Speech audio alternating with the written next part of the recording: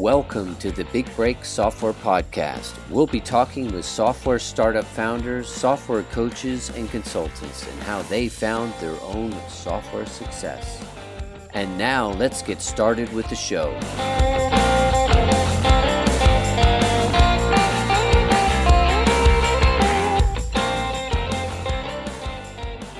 Hi everyone, this is Jordy Wardman here, host of the Big Break Software Podcast, where I talk to top leaders in the software field like Seth Godin, Andrew Warner of Mixergy, and many more. This is a show where we talk to proven founders about their 0 to 30,000 MRR journey and beyond. Today's episode is brought to you by OneStop.io. We have 45 developers waiting to take your idea to fruition. If you want a reliable full-stack development team with top talent that costs half as much as in-house developers, and you know you can trust your SaaS or mobile app with us. We'll give you the first 30 days, no risk, and we guarantee being on time and on budget, or we finish the project at no extra cost. Contact us at onestop.fm. Let's talk about your SaaS project today. Today on the Big Break Software Podcast, I have Dawn Fabrigi, Jotful.com. Jotful is a software as a service that lets small, medium-sized businesses easily create websites so their clients don't need to worry or hire an agency. Dawn will tell us how she came up with the idea, how she funded the MVP, how she gained her first few customers, and how she was able to navigate her zero to product market fit. How are you today, Dawn? I am well. Thank you so much, Jordy. Really excited to be here on the show today. Good, great. Happy to have you. So why don't you give me a quick intro on who you are and tell me the core problem that Jotful solves for your customers.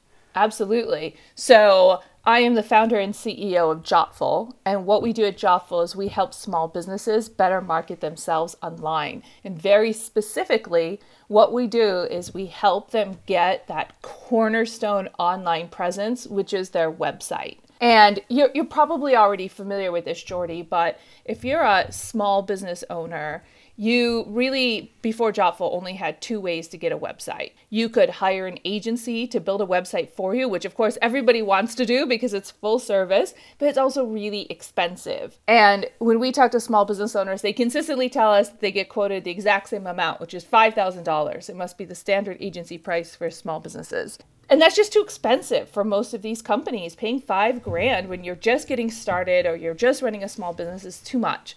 So the alternative is that you could build your own website. And I'm sure you're familiar with all the do-it-yourself software out there like Wix and Squarespace and so forth.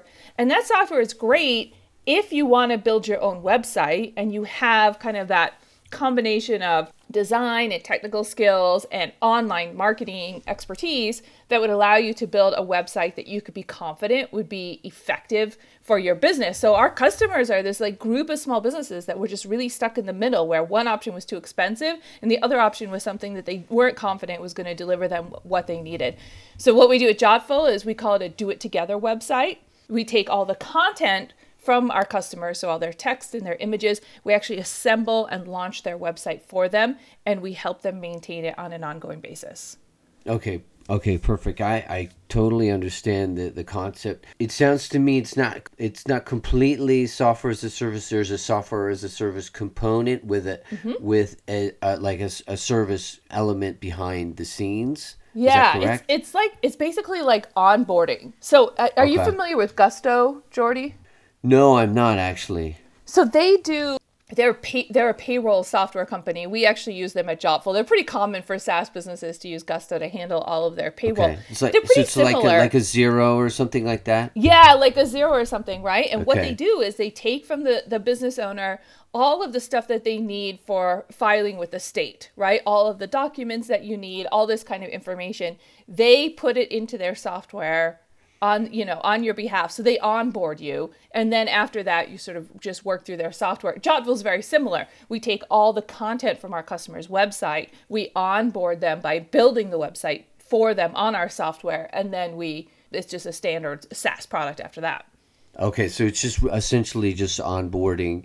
Mm-hmm. And I did take a look at your pricing. So it seems like you have a monthly that I imagine in the beginning won't pay for it because there's probably quite a bit of heavy lifting that you do during the onboarding. Is there a certain a minimum contract that they need to do for the first year just so that you can ensure that you make your investment back? No, there's not. So we do charge a setup fee of $99 per page. And that Okay. helps, Okay, so recover the that's the sort costs of that onboarding cost then. exactly the Okay. onboarding cost. And then after that, it's $59 a month. What we're primarily trying to recover through that $59 a month is our CAC, right? Our customer acquisition cost Okay. in the Okay, beginning. great. And there are no contracts. You could choose a monthly or yearly billing cycle. Okay, that's pretty compelling. I have to Yeah. admit, sounds like a great product. For So most of our customers, they have the average is 4-page websites. So yeah, if you that's what I think was about it, thinking. There's like an exactly. about us, there's a contact page, there's a landing page, and maybe there's a services page. That's it. That's right. Yeah. So it's $400 to get your website built compared to $5,000 from an agency. It's very compelling. Yeah, that's really compelling. And I imagine that you have your captive audience or your market is like hundreds of thousands of businesses. Is that Correct. correct? So our Yeah. customers tend to have 5 or fewer employees, and a lot of our customers are self-employed. So they're really micro businesses. Yeah. Okay. Great. So totally get the concept. Sounds like a great product. Why don't you walk me through how you got to come up with this product? Yeah. So I come from a family of business owners. In fact, my parents, between the two of them, currently own 5 small businesses. So, Jordy, I have an undergraduate degree in graphic design. I started my career as a graphic designer, and then I went into marketing and have an MBA. And so you can imagine with that kind of background and parents with 5 small businesses that I've been doing a lot of free design and marketing work for a very long time for them. Mm-hmm. And Mm-hmm. I was managing my mother's website for her bridal shop. And I Mm-hmm. just kept thinking, why is it that it is so hard for a business owner like my mom to have a website that her daughter has to do it? And, I have a life too. So, it would cause some friction between us where she would need an update to her website, but I would, have something going on with my daughter or whatever. And I Mm-hmm. just thought, there's no really good solution for her. There's no way she's going to do this herself. None at all. But she can't afford to hire an agency or designer. And so she's, relying on me. And I'm not very reliable, right? When I'm just doing it for free personally. And I thought, well, there's got to, it's the classic entrepreneur experience, right? There's got to be a better way. And so I actually created a prototype, which I just built on an existing content management system. So Jotful software is technically a CMS or content management system. I built this on an existing content management system. Can you And tell I us which went, one? WordPress. I built it on WordPress. Okay, it's a WordPress. So is it like, okay, they're totally familiar with WordPress. So, The prototype before we okay. built our Oh, okay. product. Okay. Right. Perfect. So Yeah. Jotful is a content management system, just like WordPress is a content management system and Wix is. But before we actually built the product, I took an existing product and said, what if I offered them this deal and said, I could build a website for you. At the beginning, we were doing it for no setup fee, and I would just build it for a monthly fee, right? I Mm-hmm. basically just wanted to test the value proposition. And if the Yeah. value proposition worked, well, then I would invest in actually building the product.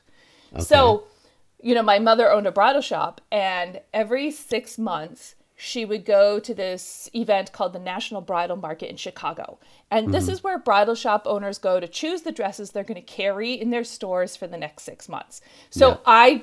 I got a booth at this show. And if you can imagine, I had this booth with just a little table and basically a sign that said, I can make you a website.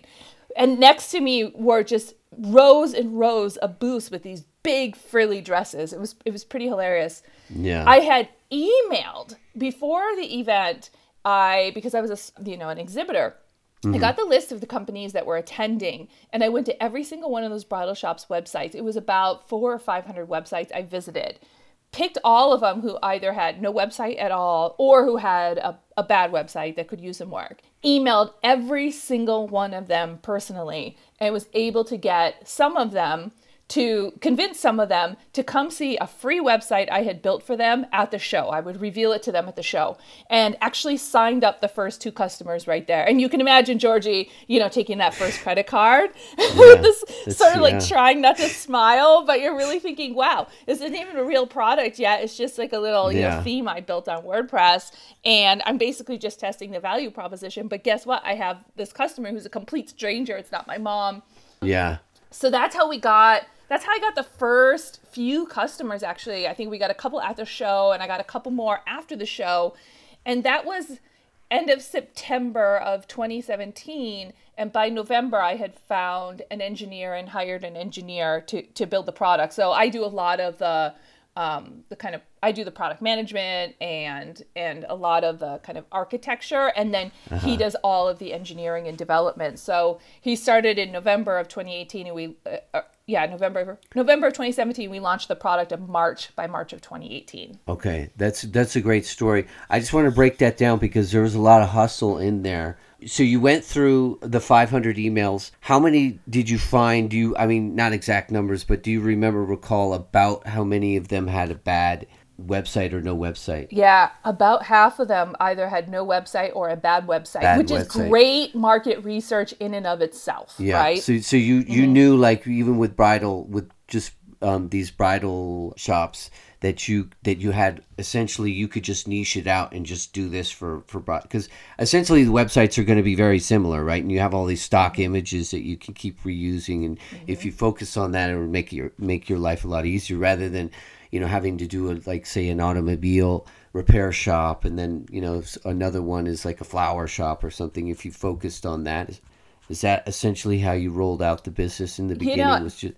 That's a really, really smart question. So I would say, in the beginning, my focus was really on figuring out whether or not we had a value proposition that resonated. And once I figured that out, then it was about building a product and making sure the product worked. And then after that, it was really about figuring out, who that initial target niche was going to be for us. And I assumed, like you would, that it was going to be bridal shops, because that's where we had started, and our first 4 customers at least were all bridal shops. Mm-hmm. And we actually, at that point, so this is now summer of 2018, we were accepted into an accelerator program, which is the DeSci Accelerator, which is affiliated with the University of Michigan. So actually the University of Michigan is now the largest investor in our business. And when we started that accelerator program, that was a big focus, was figuring out who this niche was going to be. And we started by assuming it was going to be bridal shops. And we discovered that, there were reasons why maybe it wasn't the ideal niche for us. Maybe we could look at some adjacent niches. And then it just started this process of going through industries. We looked at bridal shops.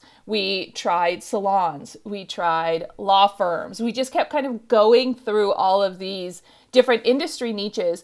And I think the really big revelation for us, it took us at least a year to figure this out, was that our niche is not by industry.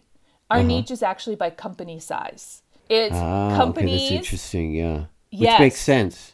Mm-hmm. It's companies with 5 or fewer employees. And one key point here, and this is something that we especially learned by targeting the restaurant industry, is that they cannot have a marketing person on staff.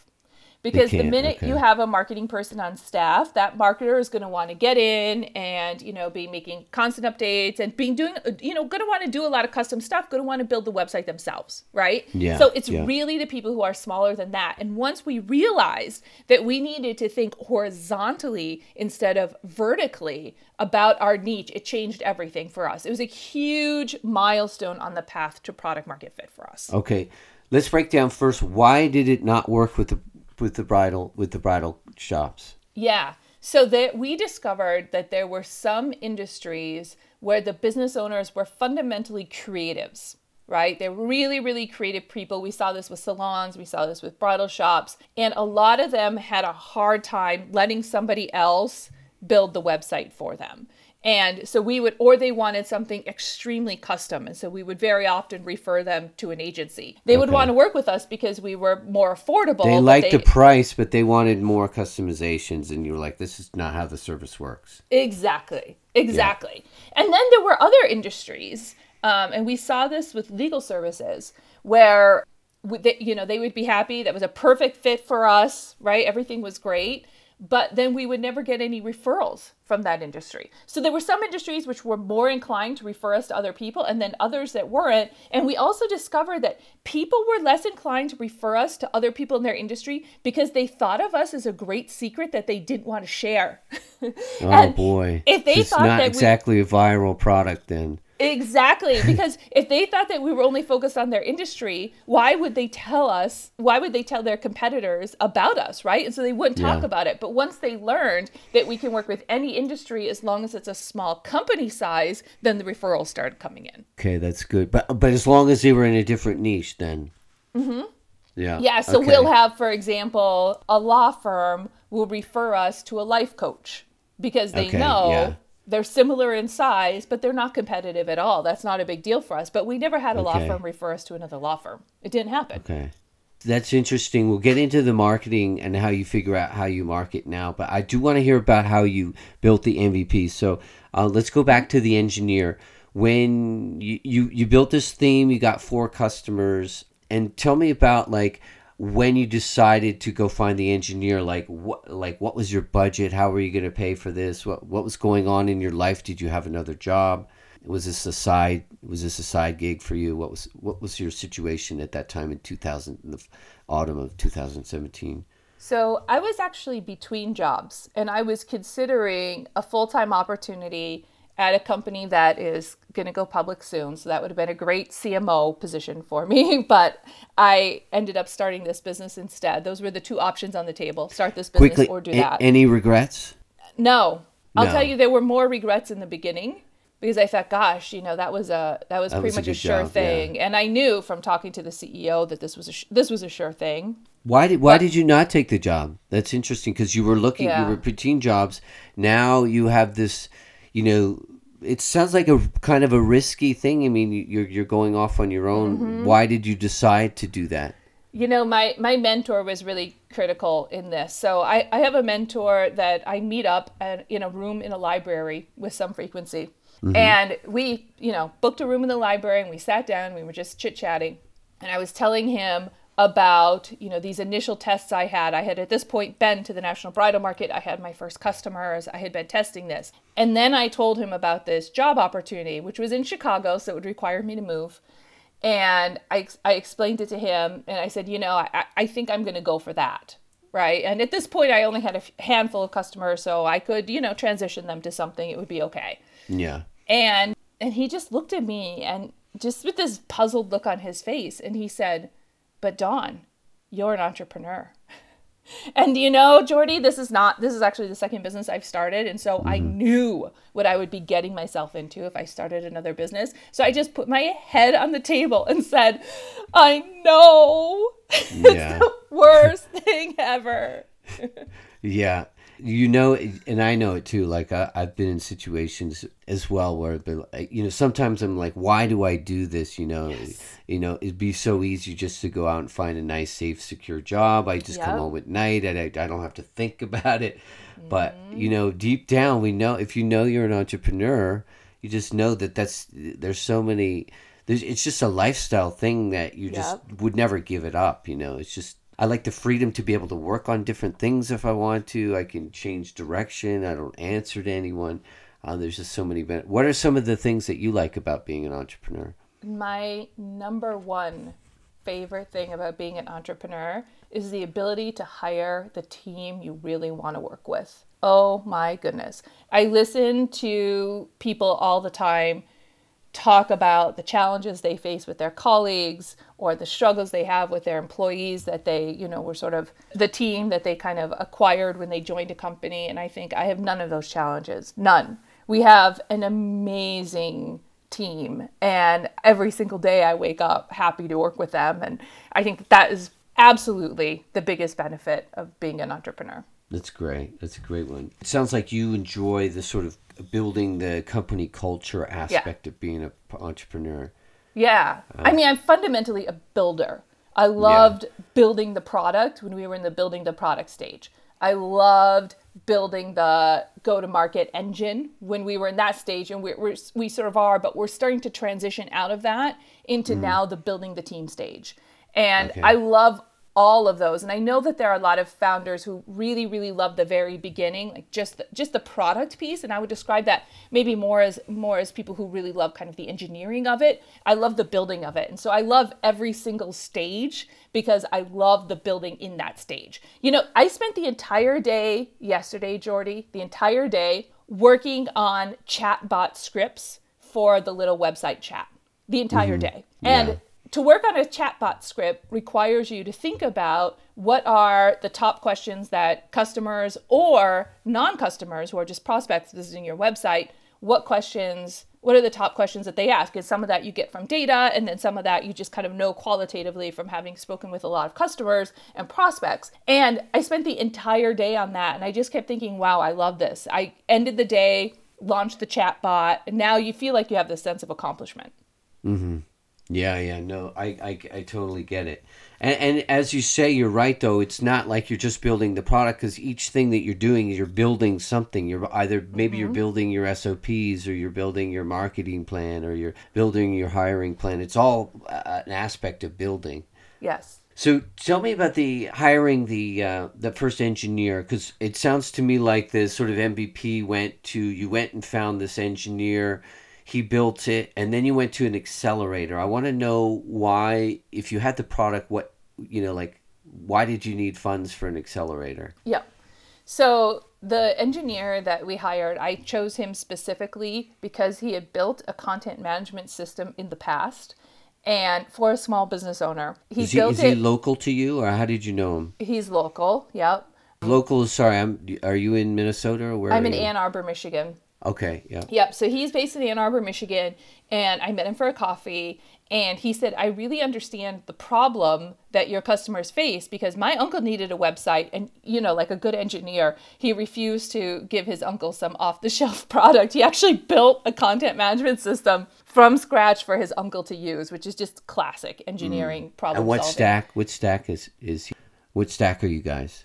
So technology? we use Amazon Web Service, or AWS, for all of our hosting. So all of our customers' websites are hosted on AWS, and then we have your typical sort of Apache PHP. Okay, so it's PHP. It's in PHP. And then the front Okay. end is all JavaScript, HTML, classic. Okay. PHP and probably PHP in the front end too, or is it's JavaScript and HTML on the front end. okay. Perfect. Okay. And so the engineer built it.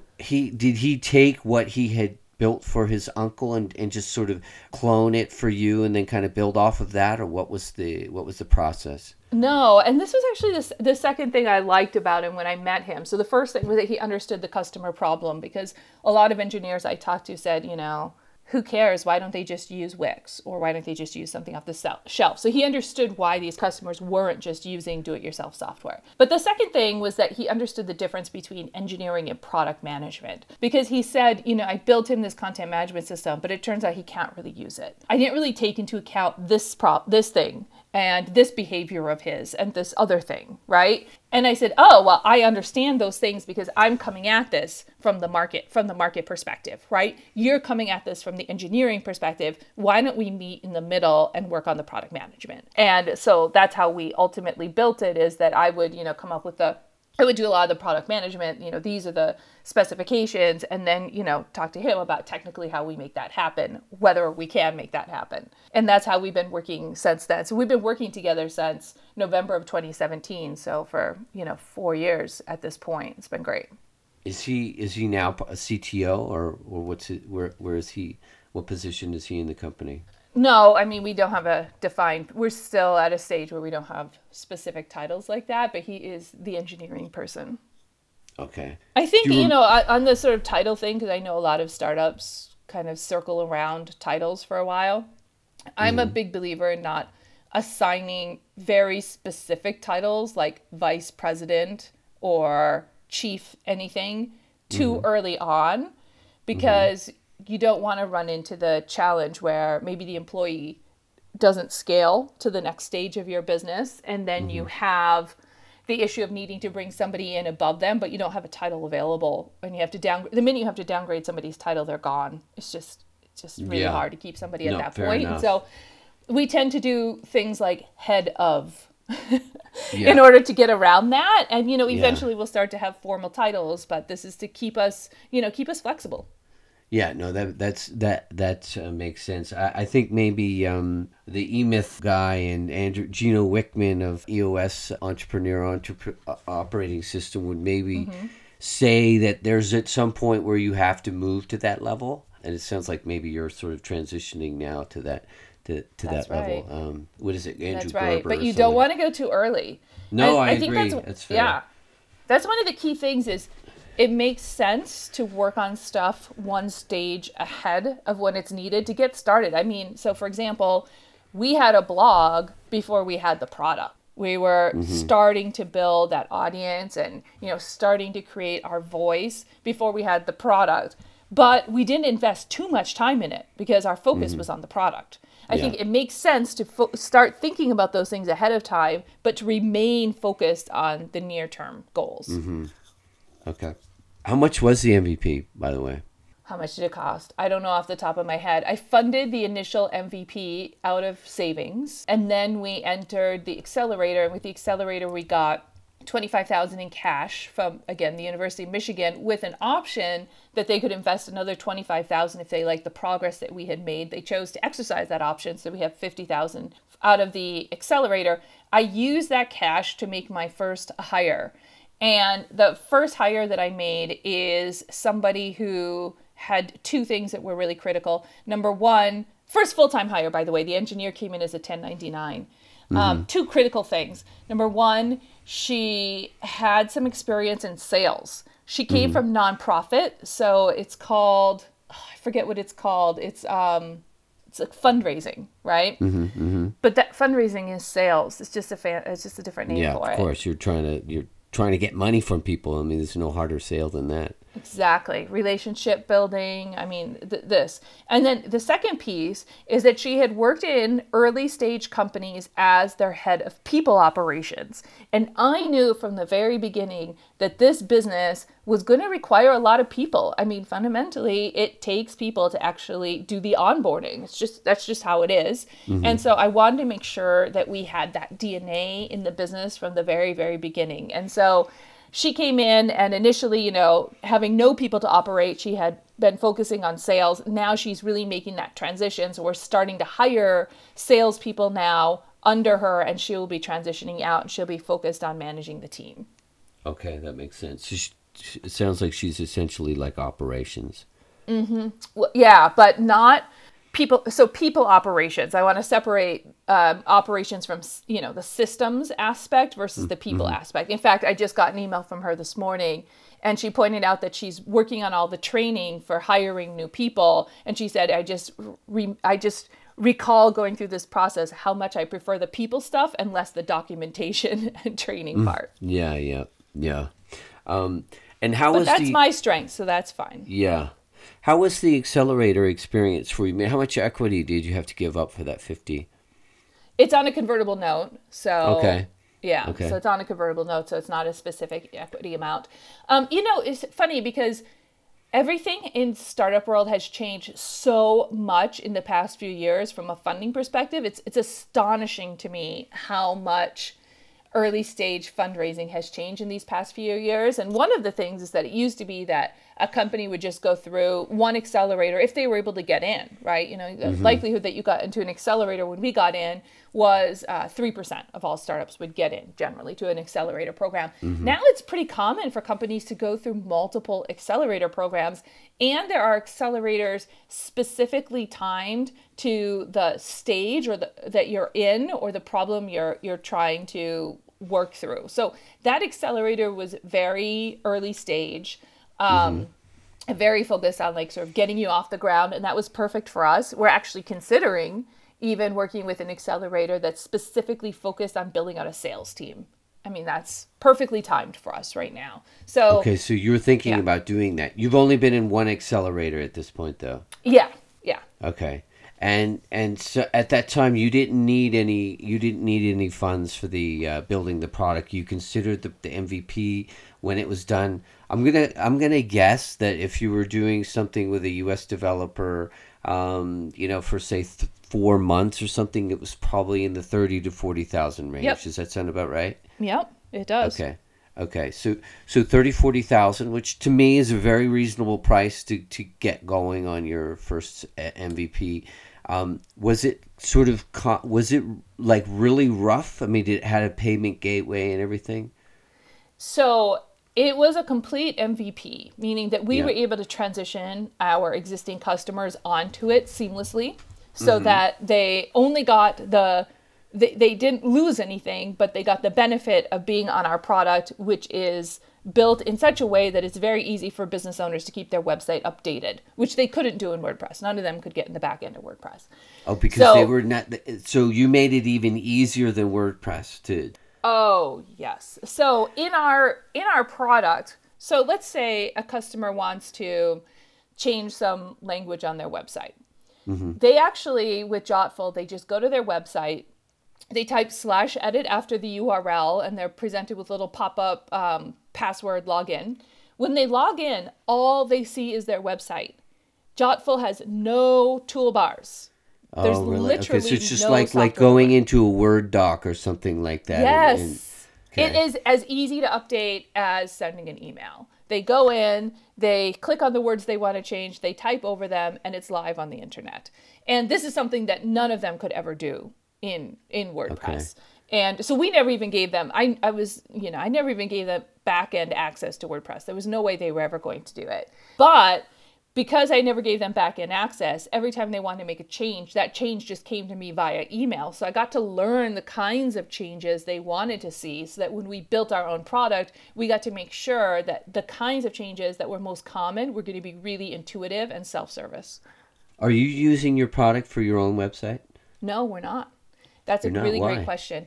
So there's a big in this industry, there's everybody talks about dog food, eating your own dog food, right? Which means using your own product. We don't. And the reason why is because we are not our target market. Okay, fair enough. We are not really small business. We are actually a scale, we're a startup that's looking to scale, so we're going to be a scale up. That's a fundamentally different customer. We would never target Jotful as a prospect for our business. Right. And so I knew if we built our product on Jotful, that meant that we would inevitably start building for ourselves and not build for our market. So we don't build for ourselves, we build for our market. Okay, good answer. Okay, so you launched the MVP, and how was you? Tell me about this year of when you were finding out that it wasn't a niche that you needed. It was more a company size. Like, walk me through how you figured out that problem. Yeah. So Jordy, first I would say that there's this question about how do you define product market fit, and I think in the original Marc Andreessen essay, he described it as two things. Number one, that your product works for your market and they're happy and they're satisfied and all of that. But number two, you also have this line of new prospects coming to you demanding the product.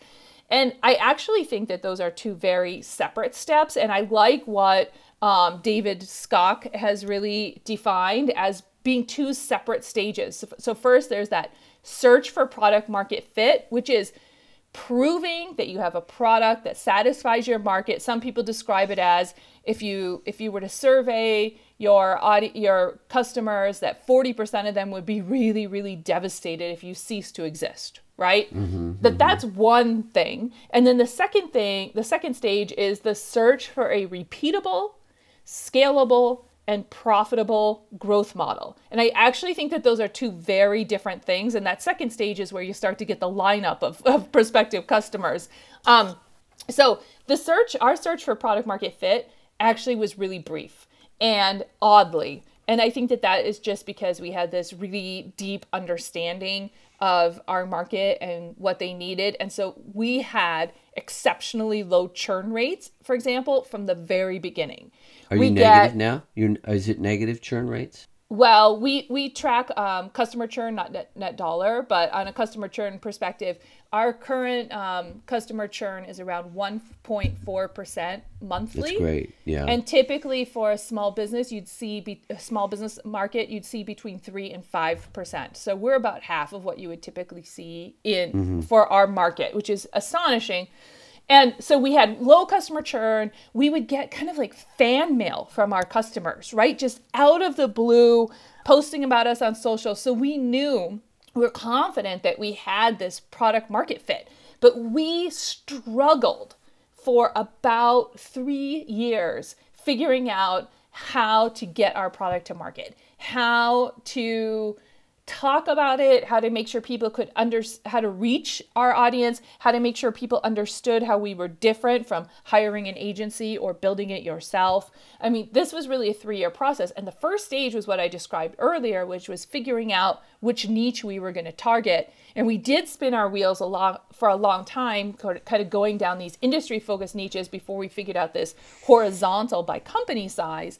And then we really started to figure out, well, what channel are we going to use to reach this market? And oh my gosh, we tried everything. I mean, and because I have a marketing background and this was the most important thing in the company, I was every single day focused on solving this, cracking this. How are we going to reach this audience? And we tried things like outbound email programs.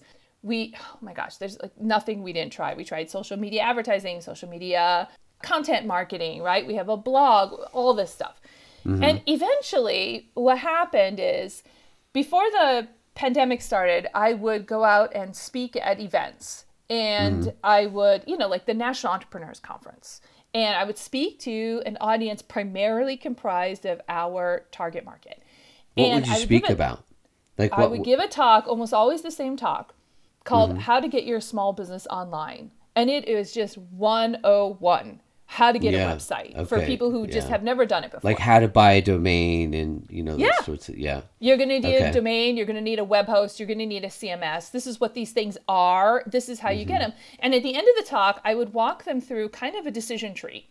And I would say, well, if your business has these kinds of properties, then you're going to want to do something like this. If your business has these properties. And eventually I would get to a place where I would say, okay, if you haven't sorted out into any one of those, probably what you need is a do-it-together website like Jotful. And let me tell you a little bit about Jotful, right? And it wasn't a selling pitch for Jotful. It was let me help you figure out the best way to get your website built. And for some of you, the answer is going to be Jotful. And inevitably, every time I would give this talk, we would get some customers. But the thing is, this wasn't scalable. No. Not at all, right? But we get these little spurts of customers. So when the pandemic started, I said, well, all of those events are canceled. I need to make up that, those little spurts of customers somehow. What if I did them as virtual events? And then I thought, so I tried that for a while and then said, well, what if I just recorded me giving this session? Because I am literally giving the same talk over and over and over again. If I recorded it and we put it online, oh, wait a minute. What if we took that recording and we turned it into an ad and we published the ad on YouTube? And that was ultimately what ended up working for us. So we've been iterating on this for about 6 months now, these YouTube ads. So we're iterating on the ad, we're iterating on the landing page. We've now hired an agency that specializes only in direct response video advertising on YouTube and Facebook. And we've hired another agency who specializes in conversion rate optimization on landing pages. And we're using that to really get the cost down from a per customer perspective. And once we can drive that acquisition cost down, then we begin to scale. So we are about 3 months out from really, really scaling. Okay, so walk me through the metrics there. I'm with you on all the direct response. So what's your lifetime value? What's your lifetime value for Wait, for a let's customer right back now? up just 1 second, because I think a lot of people don't know the difference between direct response and brand advertising, and I think it's worth touching on for a second. Sure. So brand advertising is when you see a Coca-Cola commercial on television, you might think, oh, I could go for that. Or next time you're in the store and you see Coke and Pepsi up next to each other, you kind of lean maybe toward the Coke. It's maybe something, subconscious. Right. But there's nothing in that ad that made you buy a Coke in that moment.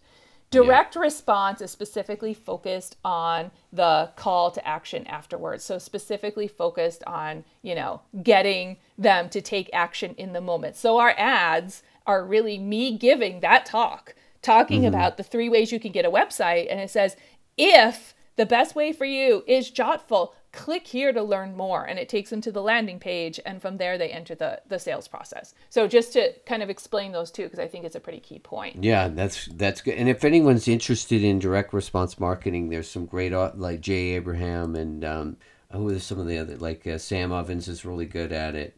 Yeah. I heard in one of your podcasts you talked about Dan Kennedy as a copywriter. Also, Dan Kennedy, Gary Halpert is really good as well. yep. Yeah, these guys are copywriters as well, really good copywriters. But obviously, copywriting is going to go hand in hand with direct response because you're essentially Yes. just trying to get them to say, raise their hand and say, yes, me, I'm interested. You've got me, that sort of thing. So Yep. that So so metrics. yeah, exactly. So what are your metrics now for the life? Because it sounds to me like most of the time when I think about paid traffic, I'm like, you got to have a lifetime value of 1,500. You know, that's been my experience. I know some Hmm. guys that can get it to work at 400. It's tough though. So I think, okay, cold traffic, it's going to work at 1,500 and above. Because you have some leeway to kind of experiment and have kind of 3x your ad spend. Yep. I So imagine you're not there. we Maybe are you there. are. Oh, We you are are. there. Okay, And okay, here's okay. here's why. So it would be the case that 15 our product starts at $59 a month that it would be hard to get to 1500. However, keep in mind that we also have the one-time setup fee in the beginning. Yeah, We have an okay. attractive gross margin. We have software level gross margins, but then also we have a long customer lifetime. This is where customer churn That's where becomes the churn really, comes in really really important. important. Okay, Yep. yeah. We have a long customer lifetime, so this gets our lifetime value up to around $2,500, and that allows us to do paid marketing. Okay, And I okay. would I would also add, I mentioned before that so much has changed in the past few years in terms of how you finance your business, and one of the really huge things that's happened and is proving to be really critical for us is that there are now companies out there that do factoring of your monthly recurring revenues. Are you familiar with these companies like CapChase or Pipe? A pipe? No, but no, I'm not. Tell me So, about it. okay, so we have our customers can choose monthly or yearly billing with us. Mm-hmm. Typically, for a subscription business, for yearly billing, you need to give your customers some kind of incentive to get them to sign up for that, right? Mm-hmm. Typically, you're going to give them around, 15 to 20% off of their subscription if they go for yearly billing. That means you're basically financing your customer, right? You're financing them so that you get that cash up front because, of course, you want to reinvest that cash in customer acquisition. Mm-hmm. What's happened now is that some companies have sprung up that have noticed, wait a minute, software subscription businesses look a lot like annuities in that they have these regular recurring revenues. And if they Mm-hmm. have a low churn rate, this really is kind of like buying into an annuity. Why don't we help finance them? So now at a company like ours, we can take our customers who choose monthly billing, we can wrap those monthly billers up into 12-month contracts, send them out to a company like Pipe or CapChase, and this is all automated.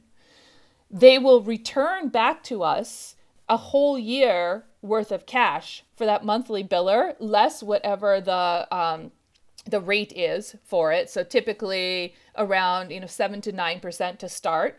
So that means that we're paying 7 to 9% financing on that instead of the 15 to 20% discount we give our customers for the same cash. Okay, so let me just stop you there. So the reason that you're doing this is because you want the cash up front to cover your ad spend. Is that correct? Yes, because if you can get 12 months of cash up front, you may be able to cover your entire customer acquisition cost on day one, Okay. which So, but means, yes, this is sort of all behind the scenes, so the customer doesn't know or care about any of this. Is correct, that correct? Okay, so correct. they're happily paying their $59 a month, Yep, and you're using this, you're taking this and say, hey, listen, I got a new customer that my metrics are showing that this customer is worth 1,500. I want to sort of borrow off of that at future annuity, yep, and they're paying you so that you're getting paid, say 1,500 for that, and you're able to get your customer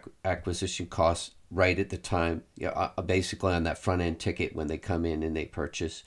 right. And let's say it costs you 1,200 or something like that to get the customer, which So I'm then you sure you can, can get down. so then you could reinvest that cash into acquiring your next customer. Yep. Okay. Okay, that makes sense. So what is your customer acquisition cost now? So all customer acquisition costs are blended, right, across different channels. Our customer acquisition costs in our unpaid channels, our marketing costs are less than $100 a customer, and in our paid channels, we're driving that down to $400 per customer is our target in the next couple of months here. Okay, so that's when you're saying in 3 months. What is it at now? Why couldn't you scale it now? Because it's higher than that. $400 is our target. And I don't Okay. want to scale it until we can hit that target. And the reason why 400 is the target is because that is the point at which we can recover our CAC in the first year. And I know if you talk to, David Scott, he's been, a lot of companies are recovering their CAC in more like 18 months these days, as opposed to in 12 months. But we're trying to grow our business without too much outside investment. And so we need to be able to recover our CAC more quickly. Okay. Okay, that makes sense. So now 400 is the number that you can essentially scale. Like, so what are you covering it with 400? We're covering our marketing costs. That's our marketing costs. And then on top of that, we have our sales process. So I cover that separately, but it's marketing and sales. So Okay. when a customer comes in through marketing, we do have inside sales reps who take those as leads and we have a 2 call close. And after the second call, the salesperson steps out and then the one-time setup fee kicks in to cover the cost of onboarding. And how Our is conversion rate on the first call is 50%. Our win rate on the second call is 95%. So once they're in the that's sales impressive. process, we have a really Yeah. high confidence that we'll win the deal if they're Okay. qualified. Okay. And so how these companies, these agencies that you're working with, you mentioned two. You have one that's doing YouTube, just YouTube and Facebook. Then the other one is just doing conversion rates on their work or on your landing pages, or what are they doing Conversion rate optimization on our landing page. on So your the way landing we're pages? starting Okay. with them, and I actually think that this is a brilliant sales move on their part. The way we're starting with them is that they reviewed our website and said, hey, here are a bunch of things that we just know from best practice that you should be doing. Like, we don't Yeah. even need to test these. These are things that you should be doing. This was a cold email from them, or what? No, I did a search for Okay. CRO Okay. Okay. companies. And so we have made those changes. We're now going to be running the campaign into this new landing page so that we can get new benchmark numbers. And then the agency will come in and start to optimize off of that benchmark. This I thought was great because a lot of we're going to get a huge benefit off of this work that we did ourselves based on their recommendations, and they aren't really taking credit for it. But they're going to use it then to actually win the business afterwards. Okay. Who are these guys so we can give them a shout out? They're called site tuners. Site tuners. Okay. And these are the guys that do the conversion rate optimization on your sales pages, right? Yeah, yeah. And the person we talked to there, his name is Martin Grief. He's the CEO, the owner of it, although it's a pretty big firm. And I mean, their sales process was remarkable. Not only did he give us all of this information during the call, but he also sent me a book he wrote. I have it on my desk right now. It's called Relationship Marketing in the Digital World. And so all of this is before we ever even become a customer, right? This is all through the sales process. It's pretty Wow, remarkable. that's good. Yeah, it's pretty good. And so how do you know that you're going to, like, I mean, what gives you the idea that you're going to reach your 400? I mean, where are you Yeah. at now exactly? So there are really two main levers. There's a third lever, which is the price that you pay per ad, but that's not as much in our control. There are two main levers. Number one is the conversion rate on the ads, the click-through rate on the ads. So what percentage of people who actually watch the ad click through to your landing page? And then the second is the conversion rate on the landing page. What percentage of people go to the landing page and actually book an appointment with you and start the sales process? Those are the two pieces. We know that if we cut each of those in half, that we've more than gotten down to $400. So we know that we don't even need to cut them in half to get to 400. And we have, working with both of the agencies, we have a pretty good idea, and our own benchmarking research, pretty good idea of pretty good confidence that we can cut them in half. Where are you at now for CTR on the ads? CTR in the ads right now is just under 1%, which is horrible. Right. Horrible. Okay. Yeah. So we're confident we're going to be able to double that. No, I've got some ads on Google that are getting 3%. So and that was like within a week I was getting. So I'm sure you can tweak that. How about landing page conversion? 2%. So 2% book an appointment off the landing page. That's not bad. Actually, so 2% is not bad, but companies that do better, especially direct response, greatly outperform that. 2% is actually more That's like for the sale though, not talking about like for your lead magnet or something. Right. Well, we're not talking about conversion to a sale. We're just talking about conversion from the landing page to book an appointment. We should be able to do much better than 2%. Yeah, that could be because but even though because your sales process, the conversion rates are so high there that you're doing okay, but you should be able to even get that up to 10 or 15% even. Mm-hmm.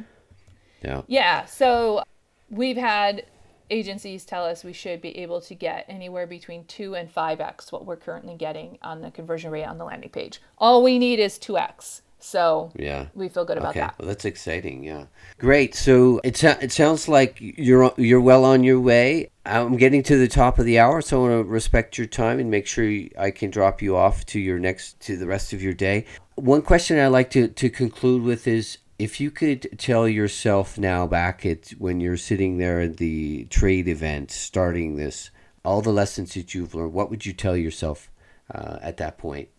Go back and tell yourself in time. Build an audience now. And I think a lot of entrepreneurs say this. I wish I had built an audience earlier. And because entrepreneurs tend to be focused more on building the product first and then going out and figuring out how to sell it. We did do some of that early on. And, we were challenged a little bit by not knowing exactly who we were going to be targeting within our market. But instead of working on an email and then very organically building up the mailing list, I wish that we had gone out and really, really focused on building that audience from day one. Okay. And when you say that, are you talking about an email list?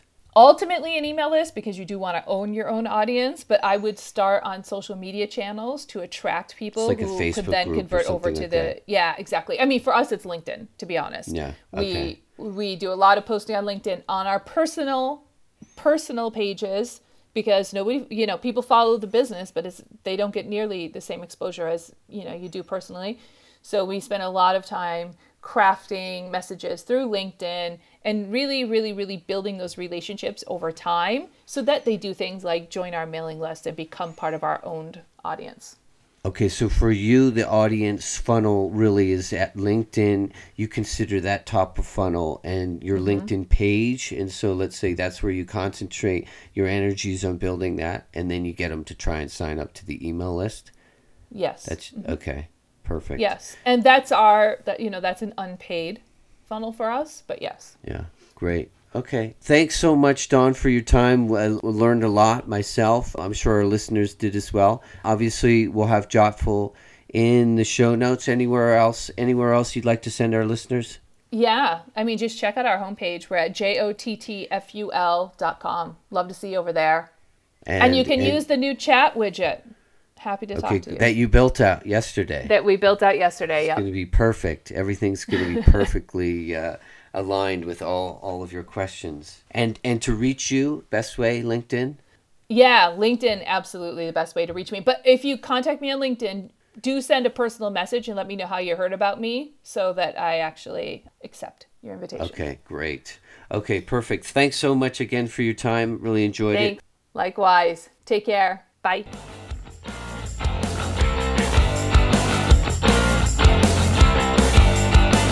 Thanks for listening to the Big Break Software Podcast with your host, Jordy Wardman. Be sure to click subscribe and check us out on the web. Keep listening and your software big break could be right around the corner.